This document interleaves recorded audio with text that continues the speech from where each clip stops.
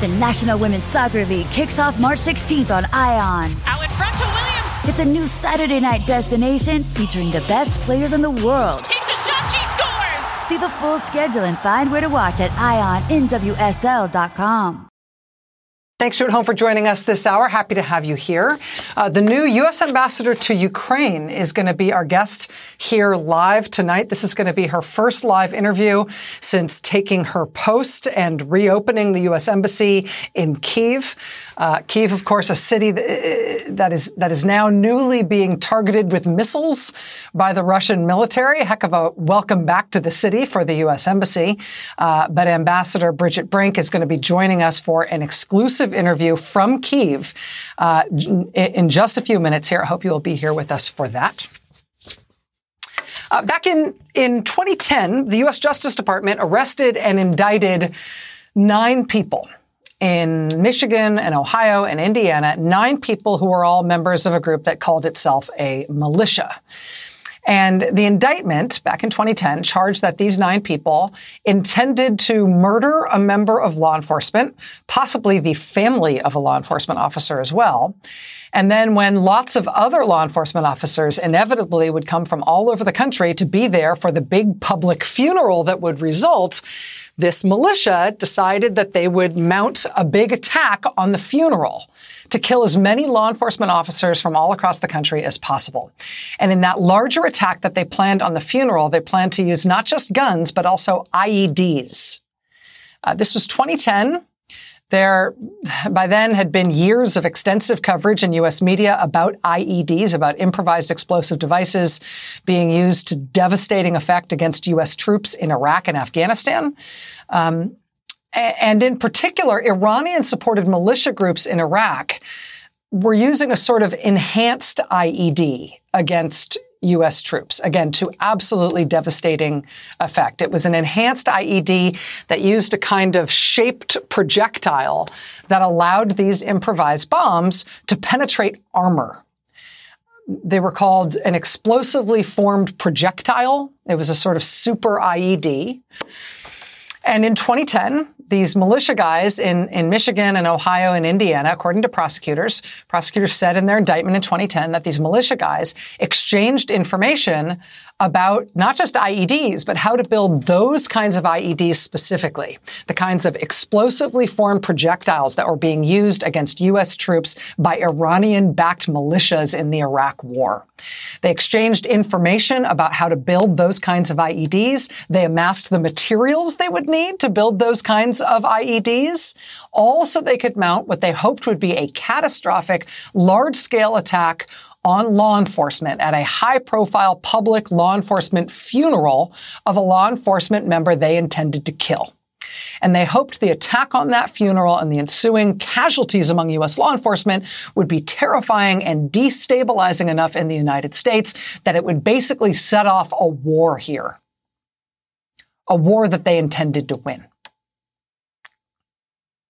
In addition to the bombs, the IED part of their plan, they also had a machine gun. They had a fully automatic machine gun and lots of other weapons and hundreds of thousands of rounds of ammunition that they had amassed and that they trained with to plan for this attack that they hoped would set it off at a large-scale kind of way in the United States. This group of people was arrested in 2010, and they were charged in federal court. They were specifically charged with seditious conspiracy. They were all acquitted. All of them. They even got all their guns back after they were acquitted, except for the machine gun, that is, they got all their guns back. That was in 2010. The indictment happened. 2012, they were all acquitted. Prior to that, it was 1988. Seditious conspiracy charges brought against 14 members of a white power group that had amassed enough firepower to hold their own against a fairly considerable army. They had multiple machine guns and rocket launchers and anti-tank weapons. They had grenades. They had landmines. And several of the defendants in the 1988 trial were already known to have taken part in murder and in a big counterfeiting operation in which they were making counterfeit U.S. currency, also in armed robberies that were all designed to support and fund their overall plan to use terrorism and violence to so destabilize the United States that ultimately a war, they were hoping a race war, would break out and the U.S. government would be overthrown. Prosecutors presented evidence that this group in 1988 had detailed plans that they had shared among themselves to assassinate a federal judge, as well as federal law enforcement officials. They even had plans to poison the water supply in major cities in order to cause mass murder that way. That trial was brought in Fort Smith, Arkansas in 1988 against 14 of these white power activists. They were acquitted, all of them. And just like the guys in the Michigan case, the white power guys got their guns back too after the trial. At least the ones who weren't already in prison for something else, they got their guns back. Sedition is a crime in the United States. Seditious conspiracy and sedition are crimes. They're very serious crimes. But they're also crimes that have proven to be very, very difficult to get convictions for at trial. And it's an even more, I guess, high stakes thing than just the possibility of failing to get a conviction when you prosecute one of these cases. Because it turns out, we know from recent history, when you try to prosecute people for sedition and the prosecution fails and the defendants get acquitted, these defendants tend to take that as vindication of what they were doing. In the Fort Smith, Arkansas trial, for example, the one that was in 1988, the defendants walked out of that courtroom absolutely triumphant that they had been acquitted. One of them told the New York Times that day, Zog, Z-O-G, Zog, has suffered a terrible defeat here today. By Zog, he meant the Zionist occupation government, because, of course, it was the Jews who they were really after. One of the key witnesses in that trial later went on to commit mass murder at a Jewish community center in Overland Park, Kansas. Sedition is a crime. Sedition is a serious crime, one with a 20-year prison sentence. Seditious conspiracy is a conspiracy to use force to stop the U.S. government from carrying out its laws, or to overthrow the government. Sedition and seditious conspiracy are crimes for obvious reasons. But in modern American life, the U.S. Justice Department has had a heck of a time actually securing convictions when they charge people with that crime. And all of us who can observe that modern history know that. You can just see that in the history of modern sedition prosecutions. There's all of these incredibly dangerous people charged with incredibly terrible things, with incredibly damning evidence brought against them, who are nevertheless acquitted because the crime is so hard to prove in court. We can all observe that just as citizens, seeing when these high-profile, sort of hair-curling prosecutions are brought. We can all see it. But you know who can really see it? Prosecutors who work for the U.S. Department of Justice.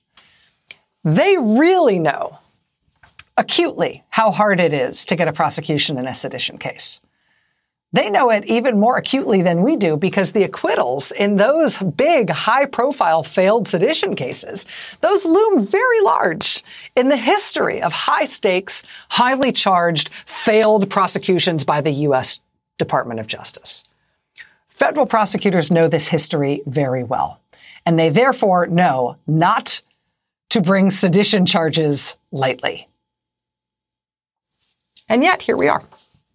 In January of this year, the U.S. Justice Department brought seditious conspiracy charges against 11 members of the Oath Keepers, a right-wing pro-Trump paramilitary group that allegedly played a key role in the violent attack on the U.S. Capitol to try to keep Trump in power on January 6th of last year. Since that sedition indictment in January, 3 different members of the Oath Keepers have pled guilty and started cooperating with police. In April of this year, there was another guilty plea, another cooperation deal with a member of a different right-wing pro-Trump paramilitary group, the so-called Proud Boys. And now today, 5 members of the Proud Boys have themselves been hit with seditious conspiracy charges.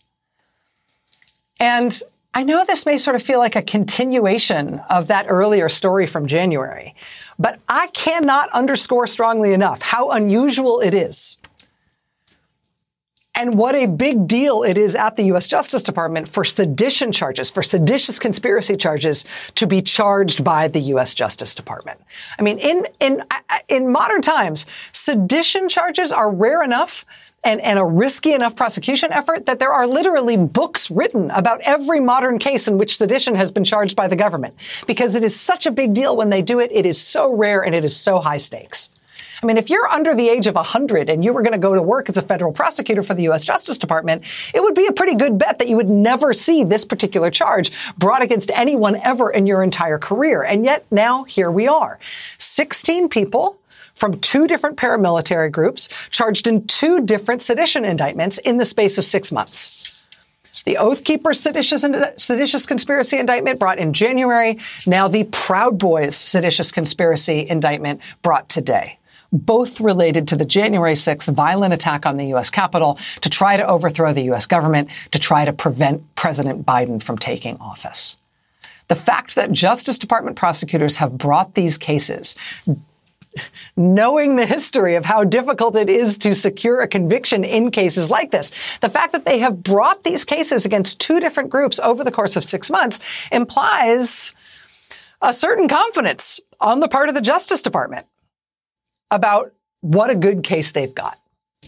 I really do think that by the Justice Department's own history, prosecutors are sort of hardwired to not use these particular charges unless they really feel like they've got it dead to rights. But now they've done it. They did it in January. They did it again today. And this dramatic decision by the Justice Department comes at what is turning out to be a very dramatic time, right? The congressional investigation into the January 6th attack, that is separate and apart from anything that the Justice Department is doing. The congressional investigation into the January 6th attack, they have no power to prosecute anyone. The most they can do in terms of potentially putting anybody behind bars is they can refer a case to the Justice Department for them to potentially prosecute, but there's no guarantee the Justice Department would follow their lead on it. The congressional investigation into the January 6th attack is completely separate and apart from whatever the Justice Department is doing on its own steam. That congressional investigation is going to hold its first public televised hearing this week, Thursday night, so the public can see what they have discovered about what happened on January 6th. As first reported in the New York Times tonight and now confirmed by NBC News, one of the live witnesses who is expected to testify at the hearing on Thursday night is a filmmaker, a documentary filmmaker who was embedded with the Proud Boys, with this paramilitary group that today was charged with seditious conspiracy. This filmmaker was apparently embedded with them in the days and weeks leading up to January 6th, including on the night of January 5th, when he filmed this meeting in a D.C. parking garage between the head of the Proud Boys, the guy in the baseball hat on the right side of your screen there, he's now indicted for seditious conspiracy, and the goofy guy in the big hat whose back is to us here, he's the head of the Oath Keepers. He is also now indicted for seditious conspiracy. These guys run 2 different pro-Trump right-wing paramilitary groups. They apparently met together in this parking garage, as seen in this footage, the night before the January 6th attacks. The filmmaker who shot this footage is reportedly going to be one of the live witnesses at Thursday night's primetime January 6th investigation hearing. The New York Times also reporting tonight that another witness who is expected in that hearing Thursday night is a female U.S. Capitol police officer who was assaulted during the attack on the Capitol, January 6th. She's actually believed to be the first police officer who was physically attacked that day. She was reportedly attacked within moments of having some sort of communication, some sort of confrontation with one of the Proud Boys, who has now been indicted for seditious conspiracy.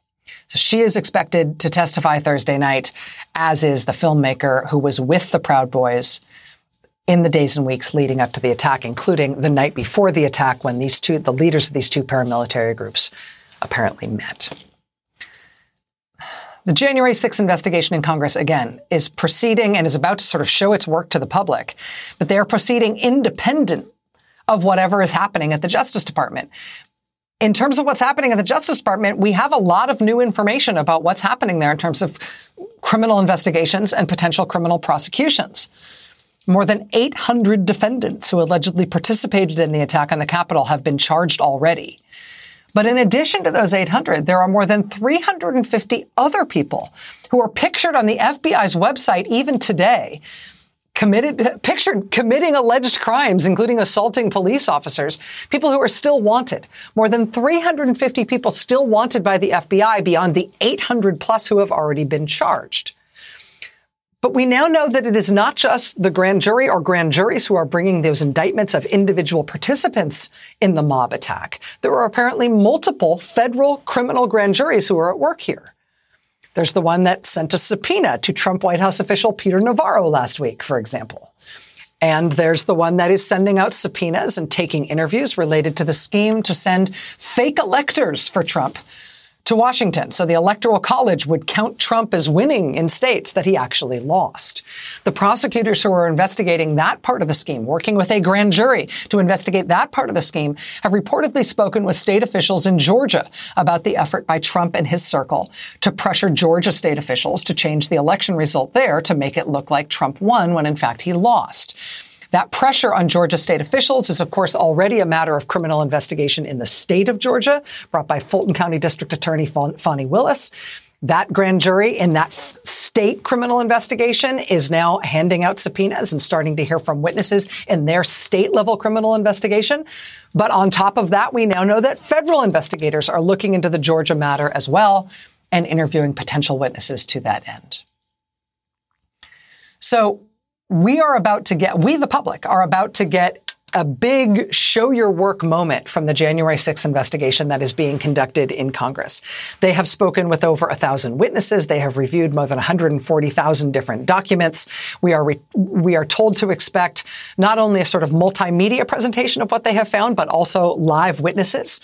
This first hearing from the January 6th investigation is going to be this Thursday. Our coverage of it this Thursday night here on MSNBC will start at 7 p.m. Eastern. We're expecting the hearing itself to begin at 8 p.m. Eastern. We also got confirmation from the investigation today that their second hearing will happen next week. They will start morning hearings next week. We had been told to expect that there would be a series of these hearings for the January 6th investigation, some in prime time, some in the morning. The prime time one is this Thursday, the morning hearing starting next week. We're going to speak with NBC News presidential historian Michael Beschloss in just a few minutes tonight about the history of this moment, how rare this sort of thing is, how fraught it is to have this congressional investigation going to the public with its findings, with primetime hearings at the same time that the Justice Department is now putting out these major charges against alleged co-conspirators. The question of the president and his personal potential relationship to these seditious conspiracy indictments is, of course, one that looms very large now, given what has been reported in open source reporting about the president's potential connection to both the Proud Boys and the Oath Keepers and their machinations on January 6th, now that both of those organizations have been hit with sedition charges. So we'll talk with presidential historian Michael Beschloss about that coming up tonight.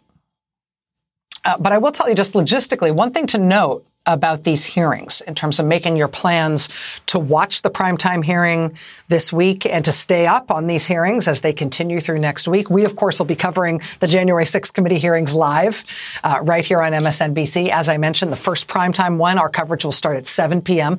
this Thursday night. I will be helping anchor that coverage, joined by many of my colleagues, including Chris Hayes and Nicole Wallace and Joy Reid and Lawrence and Ari and lots of different folks from MSNBC. It'll be a team effort in covering the January 6th hearings, starting with our special coverage this Thursday night at 7 p.m. Eastern.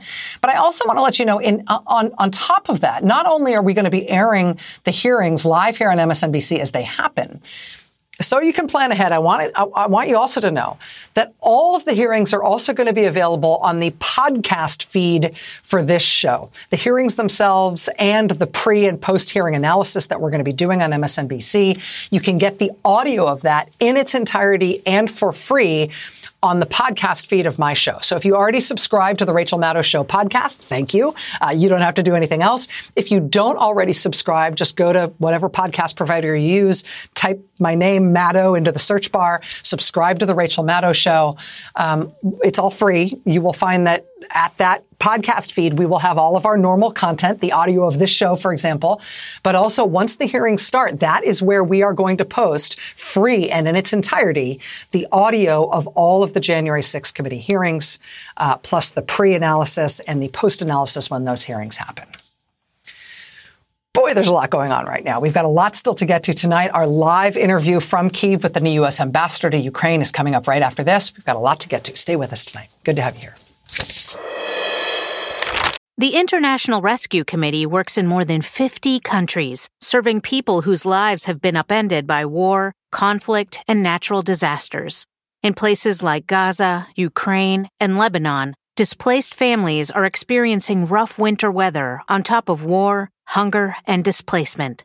All of this has driven up food prices, destroyed infrastructure, and driven millions from their homes. Donations help the IRC provide families with resources like food, shelter, fuel, medicine, blankets, and cash assistance. Donate today by visiting rescue.org/rebuild. The UN Refugee Agency, or UNHCR, responds to emergencies and provides long-term solutions for refugees. They provide aid in over 130 countries, including Ukraine, Syria, Afghanistan, and Sudan, where people are forced to flee from war and persecution at their greatest moment of need. UNHCR helps and protects refugees by providing food, shelter, medical care, and other life-saving essentials. The agency jumpstarts relief in 3 key ways. They transport core relief items stored in even the most remote areas of the world. They deploy expert emergency staff trained to help in crisis situations. And they transfer funds directly to support the emergency. Because of generous supporters and donors, UNHCR can scale up its response within 72 hours of a large-scale emergency. Your support helps provide life-saving aid for refugees whenever and wherever emergencies occur. Donate to USA for UNHCR by visiting unrefugees.org/donation. It was less than 3 weeks ago that the United States reopened our embassy in Kyiv, in the capital of Ukraine. In February, just before Russia invaded Ukraine, our embassy and all its staff moved west, away from Russia, hopefully out of harm's way, to the western Ukrainian city of Lviv.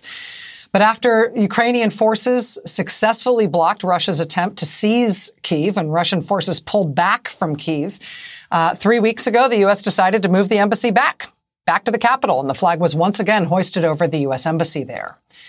Because the U.S. embassy has reopened in Kyiv, it was worrying, presumably, for the U.S. government this weekend when Russia started shooting into Kyiv again. Russia this weekend fired missiles into Kyiv for the first time in over a month. The Kremlin says the missiles were targeting weapons shipments from abroad. Ukraine says the missiles hit a train repair facility. But regardless, for the U.S. government, a new attack by the Russian Federation on Ukraine's capital city raises questions about the safety of the U.S. embassy and the diplomats there now that the embassy has moved back to Ukraine's capital. Concerns about the embassy in Kyiv, of course, include concerns for the safety of the brand new U.S. ambassador to Ukraine, who just arrived there a week ago. She is the first Senate-confirmed ambassador to Ukraine since former President Trump ousted the last one in 2019 under circumstances that eventually led to one of the times former President Trump was impeached. Russia's initial ambitions when they started the war in Ukraine really seemed to be that they were going to invade and conquer the whole country. Ukrainian resistance and their defense of Kyiv appeared to foil that plan, and it really had seemed like Russia was comprehensively scaling back its ambitions to focus just on eastern Ukraine. With Russian missile strikes on Kyiv yesterday, though, is that a live issue again? We do not know. But the fighting in the eastern part of Ukraine right now is no holds barred. It is, by all accounts, incredibly intense. Yesterday, Ukraine's President Volodymyr Zelensky visited the front line of those battles in eastern Ukraine. He made a dangerous trip into a city that's under heavy bombardment and is at risk of being surrounded by Russian forces. He went there in person to support the frontline forces and the Ukrainian military. Volodymyr Zelensky handed out medals to Ukrainian soldiers who are fighting Russian forces street by street in bombed-out cities where controls seems to be seesawing day by day between Ukrainian and Russian forces. And of course, the stakes of who controls what are high. Russia's taking the areas it's captured in the east and the south of Ukraine. They've been moving to try to make those parts of Ukraine de facto part of Russia. They've given out Russian passports to local Ukrainian residents as if they are Russian citizens now. They've made the ruble an official currency in those areas as if that part of Ukraine is now part of Russia and therefore trades in the ruble. They've put up Russian flags and street signs. They've replaced Ukrainian TV channels with Russian state TV broadcasts. They're acting as if those parts of eastern and southern Ukraine are part of Russia already. Today, that new U.S. ambassador to Ukraine met with the Ukrainian defense minister. She told him, quote, "We will increase the unprecedented level of U.S. assistance. We will do everything possible to strengthen Ukraine on the battlefield." Joining us now is the new United States ambassador to Ukraine, Bridget Brink. She joins us live from the U.S. Embassy in the Ukrainian capital city of Kyiv. Ambassador Brink, I really thank you for being here tonight. I appreciate you making the time, especially given what time of the night it is right now in Ukraine. Rachel, thanks so much. It's great to be with you. Let me ask you first about the decision to move the embassy back to Kyiv. Obviously, that is something that the Ukrainian government wanted and that some other countries have done. The United States has done this just within the past few weeks. You're just there within the past week. Is it a physical danger to yourself and other U.S. personnel to have the embassy there, particularly with those missiles that we saw Russia shoot into the Ukrainian capital this weekend? Well, I would just say diplomacy is risky. And we are here because we think it's important. It's in our national strategic interest to try to ensure that borders are not changed by force. And to do that job, in part, you need people on the ground. So myself and my team, we're very aware of the risks that are at play. We very much try to mitigate them. President Biden, Secretary Blinken, we all have total confidence in efforts that they are making to mitigate those risks. And we try to do it, and I try to do it myself as ambassador. But what I heard on the Hill during my confirmation hearings was from Congress was a lot of interest in getting us back. I personally wanted to get back, and the president wanted us to be present. So I'm proud to be here with a group of very patriotic Americans and to represent the U.S. Foreign Service, the diplomatic arm of our government. We don't fight with weapons. We fight with ideas and words. And my number one job here is to try to help Ukraine defend itself. In terms of Ukraine's ability to defend itself, I think that so many Americans who have been horrified by the invasion and who are supportive of the people of Ukraine and what they are contending with in this war. I live in Western New England, and in multiple states driving around this part of the country, I see people putting out Ukrainian flags in front of their houses, not with other political messages or anything, just support for Ukraine. I think because there is so much support for Ukraine in the United States, I worry that perhaps the U.S. government, that perhaps the U.S. media is telling the American people what they want to hear about Ukraine's likelihood of succeeding in this effort, and that we are more interested in hearing about Ukrainian bravery and Ukrainian success and the Russians, falling short of expectations than we are in hearing news to the contrary. Is that fair to worry about that? And do you have a different view of how things are going in the war now, these 100 days into it? Yeah, that's actually a great question. I mean, there is no doubt that due to Ukrainian bravery and ingenuity, the Russians have had to pull back and refocus on the east and the south of the country.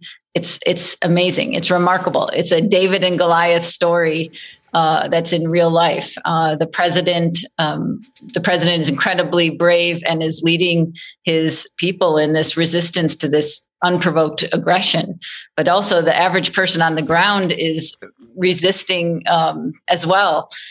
So I think that it's what's happening now in the East is the fighting, as your intro said, is very close, very difficult. Ukrainians are losing a lot of soldiers every day. It's why it's so important that we work with partners and allies to continue to provide as much security assistance as they need to prevail, to defend themselves. And that's what I'm doing on the ground and working with, of course, Washington and then other allies and partners that are on the ground here in Kyiv. But yes, this is going, I guess what I would say to the American people, and I felt this overwhelming support just for our presence, for our team that is here, for our people. When I was back in America, I felt it obviously from the administration, but also from Congress. And also, I'm from the Midwest, and I felt it from friends and family that I grew up with. So that's great. I would just say this is not going to be easy, and it's going to take some time. And I think it's now a very difficult battle in the East. And it's more important than ever that we continue to offer this support.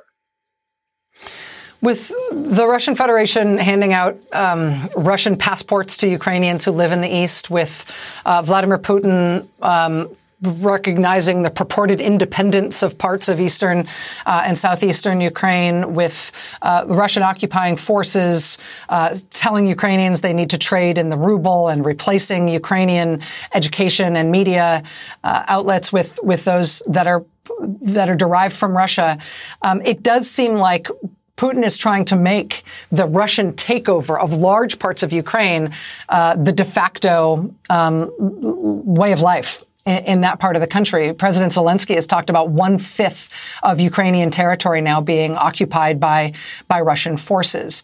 Is it the position of the U.S. government that any diplomatic solution, any potential ceasefire, has to respect the original integrity of Ukraine's borders? Or is it possible that Ukraine is going to lose large swaths of its territory in negotiations to end the war?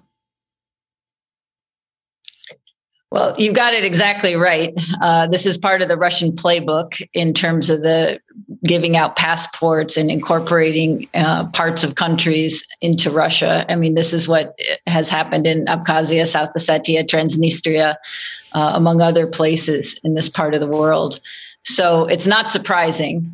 The United States has long recognized Ukraine within its international borders. And we also we consider Crimea as an integral part of Ukraine. So we are letting the Ukrainians decide when or how they will negotiate, as President Zelensky said, and President Biden also affirmed. All wars end in some kind of negotiation, but we're supporting Ukraine as it fights right now to defend itself. How important are the new advanced weapons that President Biden has approved sending to Ukraine? I think for those of us who don't come from a military background, we hear about, anti-tank weapons. We hear about artillery. We hear about howitzers. We're now hearing about guided rocket systems.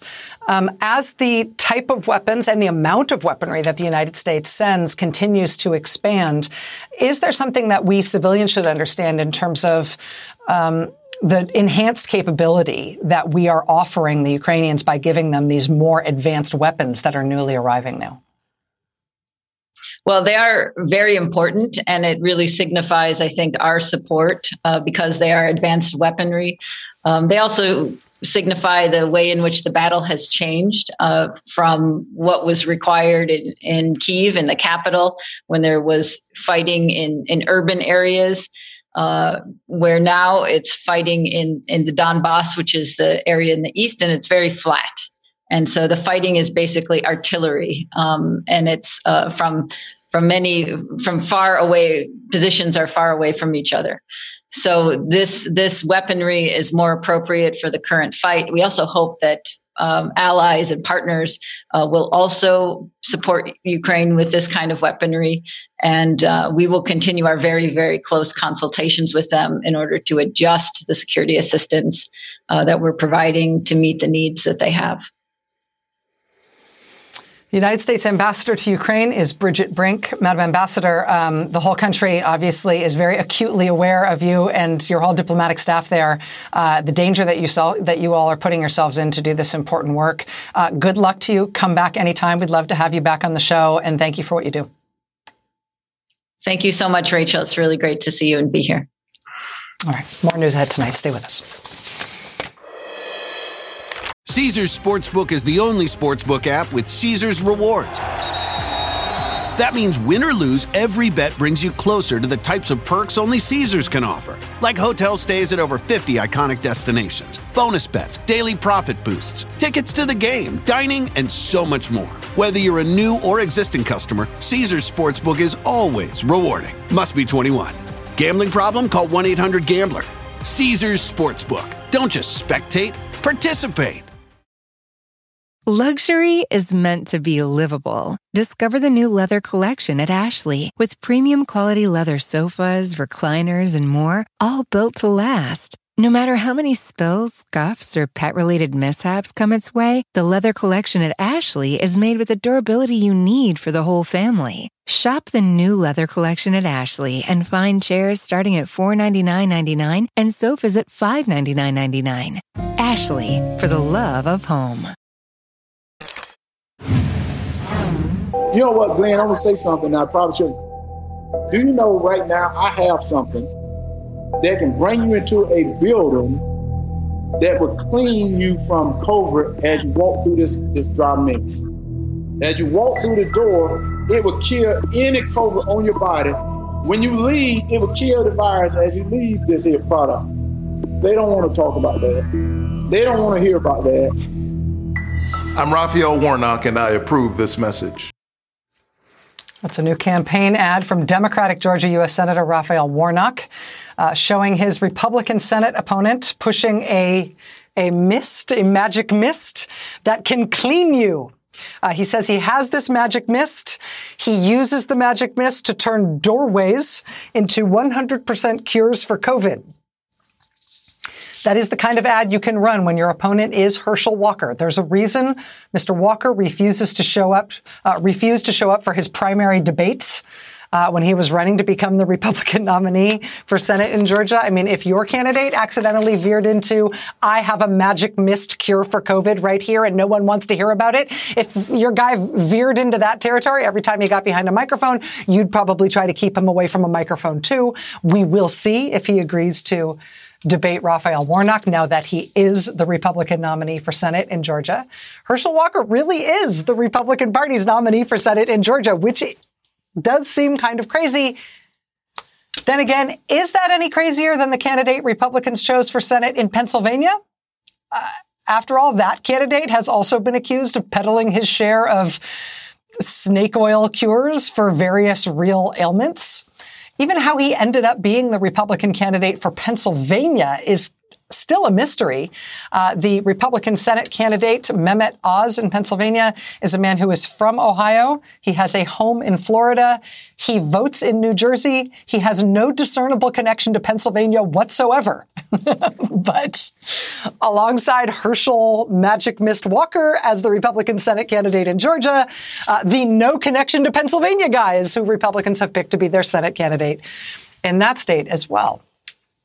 Then again, is Mehmet Oz being the Republican Pennsylvania Senate candidate any crazier than the candidate Republicans chose as their nominee for governor in Pennsylvania? He, after all, is a sword-wielding election denier who has been subpoenaed by the January 6th investigation to talk about, among other things, his role in putting forth a fake slate of Trump electors from Pennsylvania, even though Trump lost Pennsylvania. With each new primary election this year, the Republican Party has made sort of increasingly wild choices for who their nominees are going to be to represent them in November's elections. Well, tomorrow we're going to get more because tomorrow there are primary elections in 7 more states. And if you are looking to see who might be the next guy on the list of this amazing cast of characters Republicans have been nominating this year, you may want to pay particular attention to Montana. Montana Republican congressional contender Ryan Zinke. If that face is familiar to you, if that name sounds familiar to you, it's probably because you remember him from one of his 18 gazillion different scandals during his time as Trump's Interior Secretary. And I mean, when I say 18, it wasn't 18 gazillion, but it really was 18 different federal investigations involving Ryan Zinke during his time as a Trump cabinet member.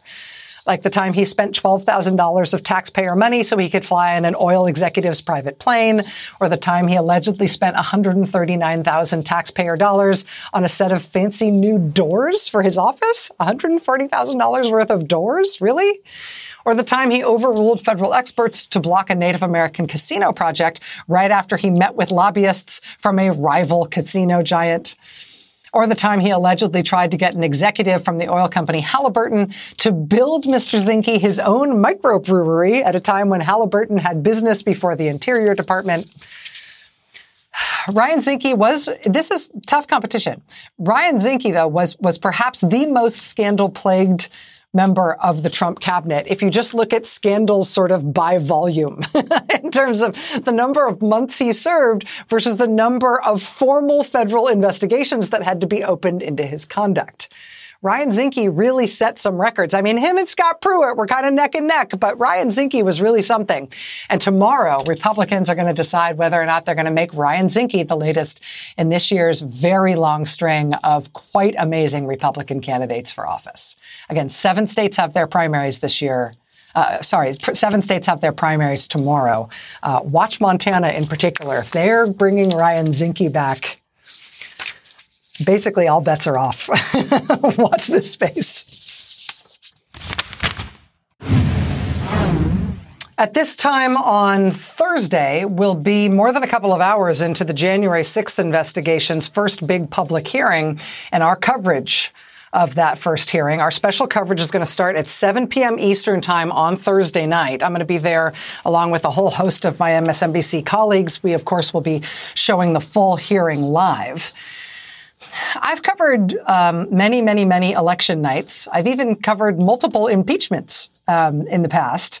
And I know those nights can be intimidating and sometimes a little bit crazy. But when I prep for those nights, there's usually some kind of long, deep history we can look to at least make sure we understand how what we're covering now compares to similar events in our country's past. For this, though, for the January 6th investigation, I have to admit I'm at a bit of a loss. I mean, the assault on the U.S. Capitol, the underlying plot to stop President Biden from taking office, to stop the peaceful transfer of power, this is something where it does feel like history is giving us some fresh material. And now we've got the congressional investigation about to show us their work in terms of what they have discovered. And at the same time, we've got the Justice Department in public-facing actions like new indictments and in subpoenas that have been described to us by their recipients. We've got all sorts of new information about how the Justice Department itself appears to be going at multiple fronts at this topic, multiple different elements of those alleged crimes, including now 2 different big indictments for seditious conspiracy, which is something that is almost never charged in U.S. history. It feels like fresh material from history. Given that, how do we prep? How do we make sure we've got our heads on straight in terms of what this investigation means for our country, how it measures up against the challenges we have faced before? I don't know. I'm calling in a pinch hitter right now to help us answer that question. Joining us now is our friend Michael Beschloss, NBC News presidential historian. Michael, it's great to see you, my friend. Thank you for being here tonight. Great to see you. Great to be together. Unprecedented is a word that I've become increasingly allergic to, and I try not to use it in a wanton sort of way. That said, I feel like I need advice from you on what sort of historical parallels, historical analogies we should draw on in trying to understand the importance about what we're going to learn this week. Well, take a look at American history. When did we see a coup d'etat by a losing presidential candidate to take power even though he lost the election? Never happened before last year, 17 months ago tonight.